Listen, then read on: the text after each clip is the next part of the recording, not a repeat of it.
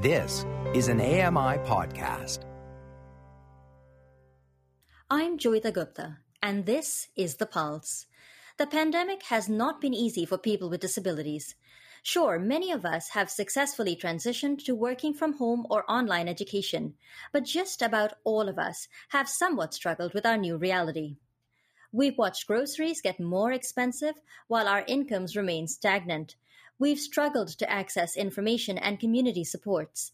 Accessing home care, public transportation, or going to a hospital all have become potential minefields. Many nonprofits across the country have admirably stepped into the breach, but more needs to be done. Some financial support from the federal government to assist people with disabilities at this time would not be altogether unwelcome. Today, we discuss proposed disability benefits during COVID-19. It's time to put your finger on the pulse.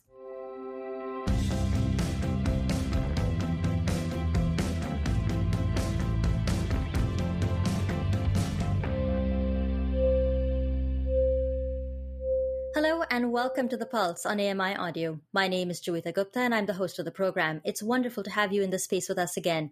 The Prime Minister, Justin Trudeau, recently announced financial supports meant to assist people with disabilities with extra expenses during the pandemic. This support includes a one-time tax-free payment to individuals who are holders of the Disability Tax Credit Certificate as of June 1st, 2020. However, Bill C-17 is now at the center of a federal feud, and the measures to assist Canadians with disabilities are in limbo, as the bill failed to receive majority support in Parliament. My guest today is Joel Smith, past chairperson for the Council for Canadians with Disabilities. Joel joins us to discuss the need for financial aid for Canadians with disabilities during the pandemic. She joins us now from Cloverdale, British Columbia. Hello and welcome back to The Pulse. It's so great to have you on the program. Thank you for having me. So when you heard the announcement from the government that the Canadians were going to get this one-time tax-free $600 payment, only to then hear a few days later that it had failed to obtain majority support in Parliament, what was your initial reaction? I mean, there's a lot of mixed reaction. The announcement itself, as you may have heard, would only benefit a little less than 40% of Canadians with disabilities.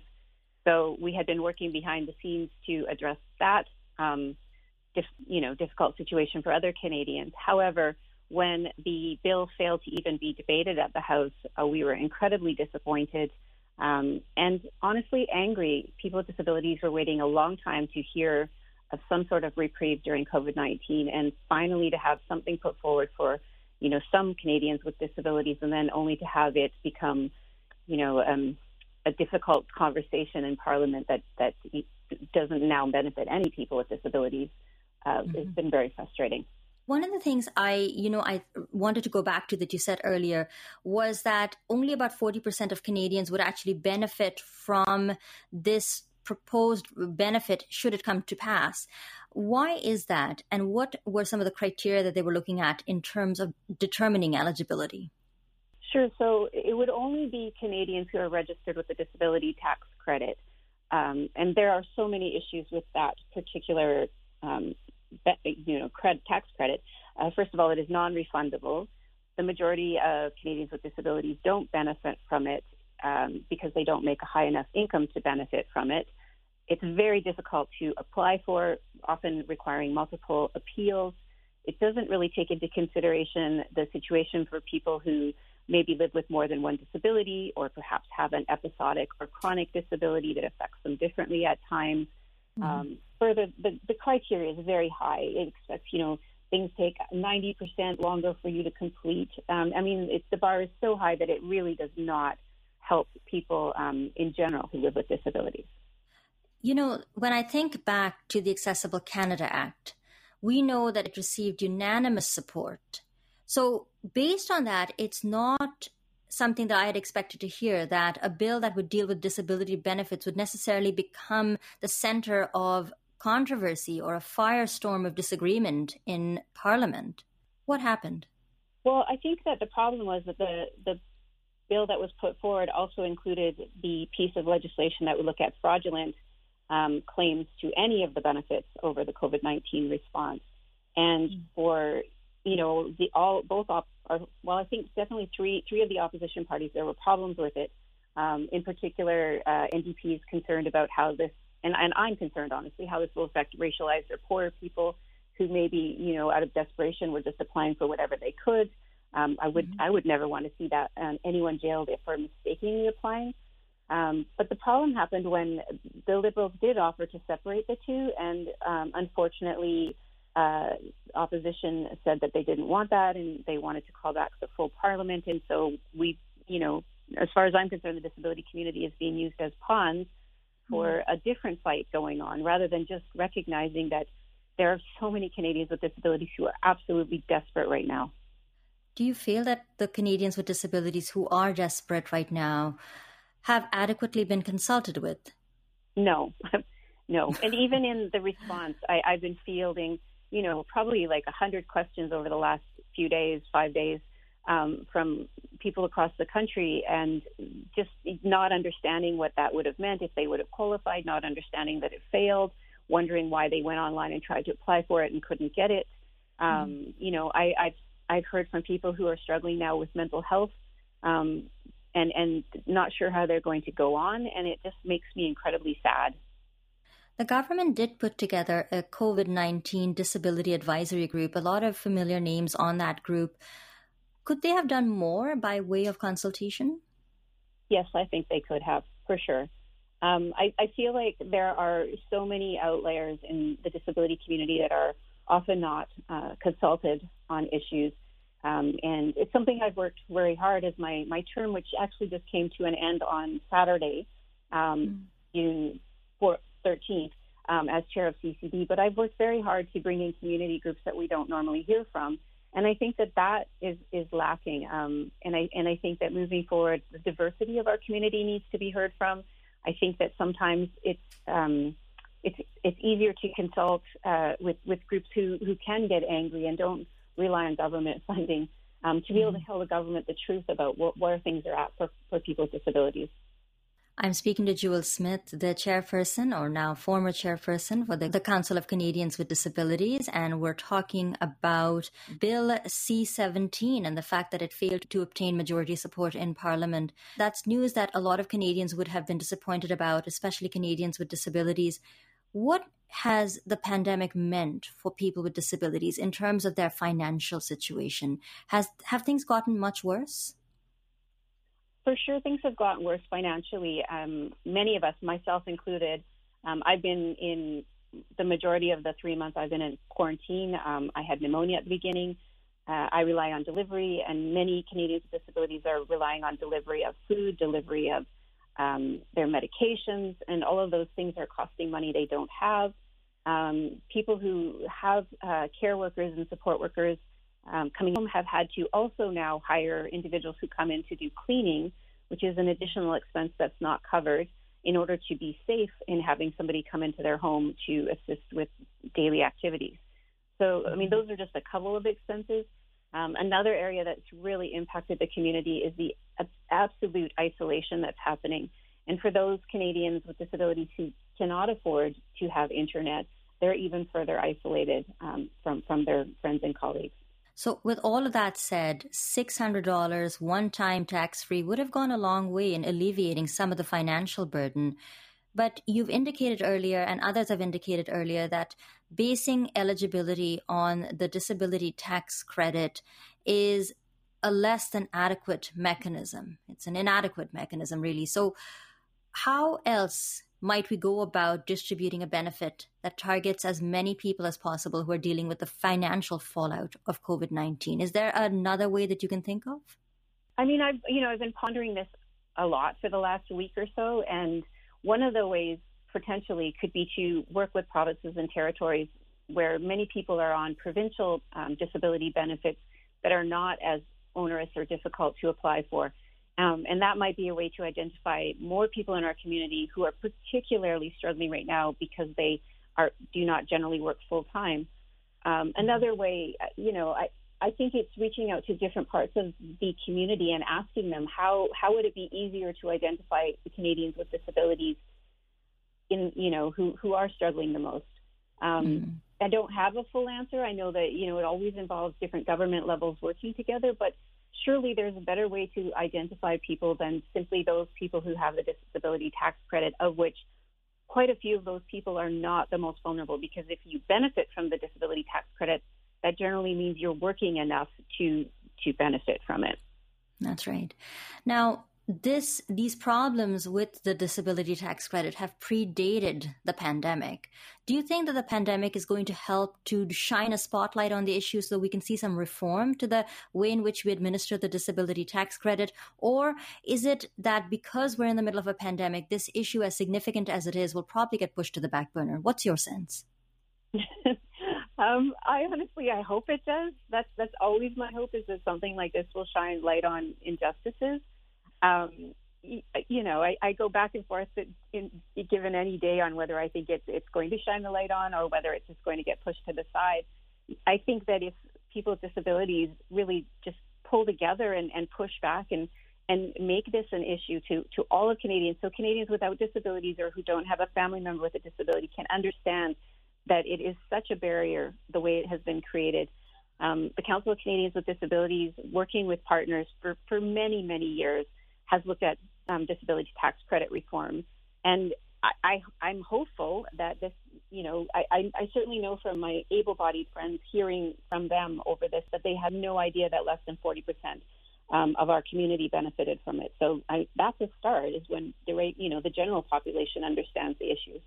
Joel, outside of the benefit and the firestorm of controversy surrounding this benefit, how have you felt about the way in which the federal government has actually dealt with people with disabilities during the pandemic? I feel like they haven't, honestly. I feel like every level of this response has been disappointing. I'll share with you, when the first $2,000 CERB announcement was made, people with disabilities across the country, heads went up and thought, what? Most people with disabilities live on far less than $2,000 a month, some of them with children. And it's very frustrating to hear that is what our government thinks is a livable wage, and yet we are all struggling, often relying on charity and other handouts. And then to see rollout after rollout where people with disabilities weren't considered, we pushed really hard for students with disabilities to have some relief as well. And again, that only helps some students with disabilities in general. For example, I'm a PhD candidate at the moment, and because I don't rely on student loans, it doesn't benefit me. And so, I feel like often it's an afterthought, if at all, and to wait all the way until June for any kind of announcement to benefit our community is incredibly disappointing for us. Mm-hmm. You mentioned the discrepancy between the $2,000 that Canadians without disabilities can get under CERB, which is the Canada Emergency Response Benefit, vis-a-vis the $600 that Canadians could get under this benefit if they have a disability. It's one-time $600. And when I looked through social media, there's a lot of frustration about that discrepancy. How do you feel about it? I feel very frustrated. There was about 3 years when my children were younger where I was in a bad place with my disability. Like right now, I would say I'm a little bit in remission and I'm managing my symptoms very well. But I had to rely on provincial disability benefits raising my sons, and that meant I had to rely on the food bank and charities and friends helping out, and inadequate of everything raising my children. And it was very frustrating to see that the government in fact thinks that able-bodied Canadians, $2,000 is a decent amount. And I'm just hearing repeatedly from across the country, as you mentioned, on social media. I've had phone calls with friends and colleagues that it's pretty obvious to us that there's a different standard here. Right. One of the other things that I came across when I was researching this and reading over some of the concerns is that a number of people feel that if they did receive some kind of federal assistance, that would result in a clawback of provincial payments, and that doesn't seem to be a uniform standard across the country. What can you tell us about that? I'm hearing exactly the same thing, and you may have seen some of my social media talking about that as well. Absolutely, we have concerns about clawbacks. It's not standard across, the country and up into the territories. Some provinces have given some benefits. So BC, for example, had a one-time $300 benefit for people on provincial benefits. The unsurety that whether it's going to be clawed back, whether you can rely on it, whether you can actually use it for these extra expenses that are being incurred is very problematic. And people with disabilities who are relying on benefits of any kind cannot be in a position where they're going to have to pay something back. They simply are not in a place where if they received too much or they suddenly discovered, in fact, they couldn't use it to pay for the extra costs, it would just push them further into poverty. Mm-hmm. And so is there a need to look at something like a basic universal income? I'm sort of getting ahead of myself a little bit in terms of the recommendations, but a lot of people have said when they implemented CERB that rather than giving people $2,000, maybe this is the moment where we seriously think about a universal basic income. Is that the way we need to respond to the difficulties faced by people with disabilities? I would think so. I mean, again, it's something that the Council of Canadians with Disabilities and many other disability organizations across the country have argued for a very long time. We know that places that pilot it, people do much better quality of life.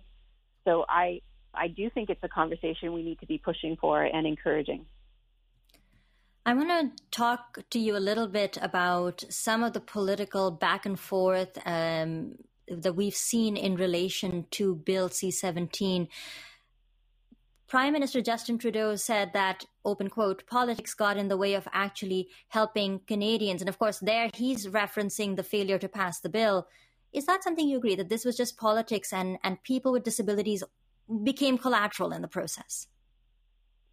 I do. I think that, and I've said this before, and I know some people think it's extreme to say it, but I just think that often our lives are not counted or valued, that it's forgotten that 22% of Canadians live with a disability, that many of us are employed, that we do have a voice and access to social media, and we do have friends, and we are pushing back.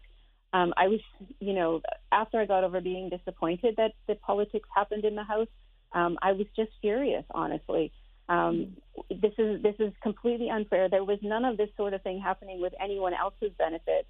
And I do not understand why the government and, all the opposition, et cetera, decided that this was the moment to take a stand and take away money from a group that's, the situation is set up in such a way that people with disabilities are pushed into the margins continually. And when there was finally a tiny bit of hope, it got taken away because of politics. But surely there's more to this. So let me read you a quote from Andrew Scheer, who says, he, that is to say the Prime Minister, Justin Trudeau, he is the one who waited months before bringing proposals forward to help people with disabilities. And then yesterday, when Conservatives proposed a motion to have Parliament meet to debate this legislation, it was Liberals who said no, end quote. So, you've alluded to this, and I agree with you that there's probably more going on here than just the substance of the benefit. There's obviously a bigger dispute about the resumption of normal sittings in the House of Commons. But did you feel that Andrew Scheer may have had a point? Did the government leave this too late? Because I remember talking about CERB back in April, and here we are 2 months later with indecision about a benefit for people with disabilities. I absolutely agree with you that there should have been a response sooner. And that has been a key frustration of the disability community for months now. And I mean, those are two issues, but I don't think that this moment should have become the political football, as it were. I agree the government took too long to find a benefit. I'm not sure why, all the details, but that happened. And I also equally feel like it should not have been the moment where the Conservatives pushed for the full sitting in with the result being that this was not even debated and there was not even any relief for people with disabilities. I'm speaking to Jewel Smith, past chairperson for the Council for Canadians with Disabilities. We're talking about a proposed disability benefit during COVID-19. In a previous email and previous correspondence to federal politicians, Jewel, you've said that politicians really need to put their political differences aside. But as you know, the quotes that I gave you were just the first round in a debate that got increasingly heated, and accusations were made back and forth. Are you at all optimistic that they'll be able to set aside political rancor enough to get together some kind of a coalition to pass Bill C-17? I'm hopeful. That's why I'm having so many conversations, as everybody has probably seen over the last 5 or 6 days, or longer now. And I'm hopeful. I'm absolutely hopeful. And if I wasn't hopeful, I wouldn't be talking with media and trying to encourage all Canadians to stand up and tell the government to find a solution on this. Mm-hmm. And so the question that this raises is, how can Canadians try to be supportive of the work that you're doing? How are some of the ways in which we can all get involved? I think it's really important to reach out to your MPs and also other MPs, particularly those who have in their portfolio disability, and let them know that enough is enough, and Canadians with disabilities need some, support and response during this pandemic. I think that reading and educating yourself on where the issues are is equally as important. We need to have allies across all of Canadians who understand, where the vulnerabilities lie in the system, such as, the disability tax credit that doesn't benefit most people with disabilities, such as such a low amount of money that most people with disabilities live on, such as the kind of work that people with disabilities often do being way underpaid. Much like you do with any other situation where you step up and become an ally, it's the education, resharing the messages from actual people with disabilities, and standing with people with disabilities to the government and just telling them we need a response. Mm-hmm. One of the things that I've been following, and I'm sure you've been following it too, is just the amount of protest and social unrest that stemmed from the Black Lives Matter movement. Lots of protests going past my window. And it's been inspiring to see that groundswell of support. How do we create that for the disability community? How do we mobilize enough action that people aren't just taking isolated actions, that we actually see grassroots social movements that say that our lives matter as people with disabilities? I think you're absolutely right. It has been exciting as a person that works in human rights and civil rights movements, to watch that happen and to see, the allyship between Indigenous and Black Canadians to raise, racialized issues. We know that so many of the situations that have occurred with police officers shooting or harming people who are Black or Indigenous, often those people are also disabled. I think that it's really about raising awareness to Canadians about what the situation and lives of people with disabilities are. I just want to note, I came into a meeting over the weekend with a group of British Columbians with mostly developmental disabilities, who were talking about this very topic. And what they voiced is their fear to rise up because they are afraid they're going to lose what little benefit they have. They're also afraid to go out, during a pandemic when many people with disabilities are living with also compromised immune systems, and the fear that has. And the third fear is that if, you are a person with a disability and you contract COVID-19, there's no assurance that you will get the medical care you need if you are hospitalized. So I've been really reflecting on that and how can we have that surge of awareness and understanding. I'm the responses I've been seeing online and the conversations I've been seeing online the last, little while with the Bill C-17 failing, has made me hopeful. I've had a lot of thoughtful conversations with people. And I've had media reach out to me and ask questions. I've been able to direct them to some of my colleagues as well. So I just think it's this continual pushback and continually also having people with disabilities seeing themselves represented in the media and seeing themselves represented online and talked about.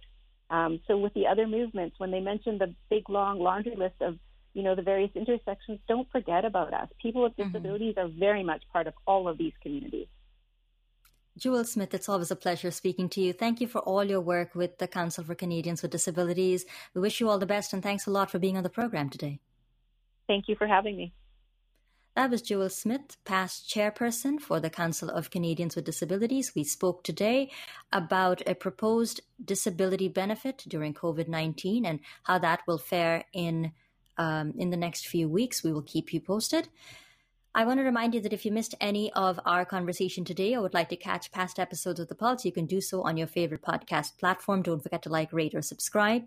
I want to say that there are heightened costs associated with living with a disability. There are economic impacts that I think are felt more acutely during a pandemic. And it has, for me, raised the question of what equality means. Do we treat everybody just the same? Is that equality? Or do we take a substantive approach to equality and try to do more for those communities like people with disabilities who have historically and systemically been marginalized? I'm leaning towards the latter position myself, and I hope that the government and decision makers at all three levels of government, in fact, will share my point of view and ensure that Canadians with disabilities are given an adequate amount of support to live not just comfortably, but also with dignity at a time of an unprecedented global pandemic. I just want to say that Canadians with disabilities matter, our lives matter, and it's not just a special interest issue, because the issue of disability representation and support for people with disabilities is one that I believe affects Canadians from all walks of life. I'd like to thank Jewel Smith for being my guest on the program today. Our technical producer for The Pulse is Nasreen Abdul-Majid. Andy Frank is the manager for AMI Audio, with special thanks to Paula Deneen, technical supervisor. And most of all, thank you for listening to the program. I hope you all have a wonderful rest of your day, and we'll be back again very soon with more Pulse on AMI Audio.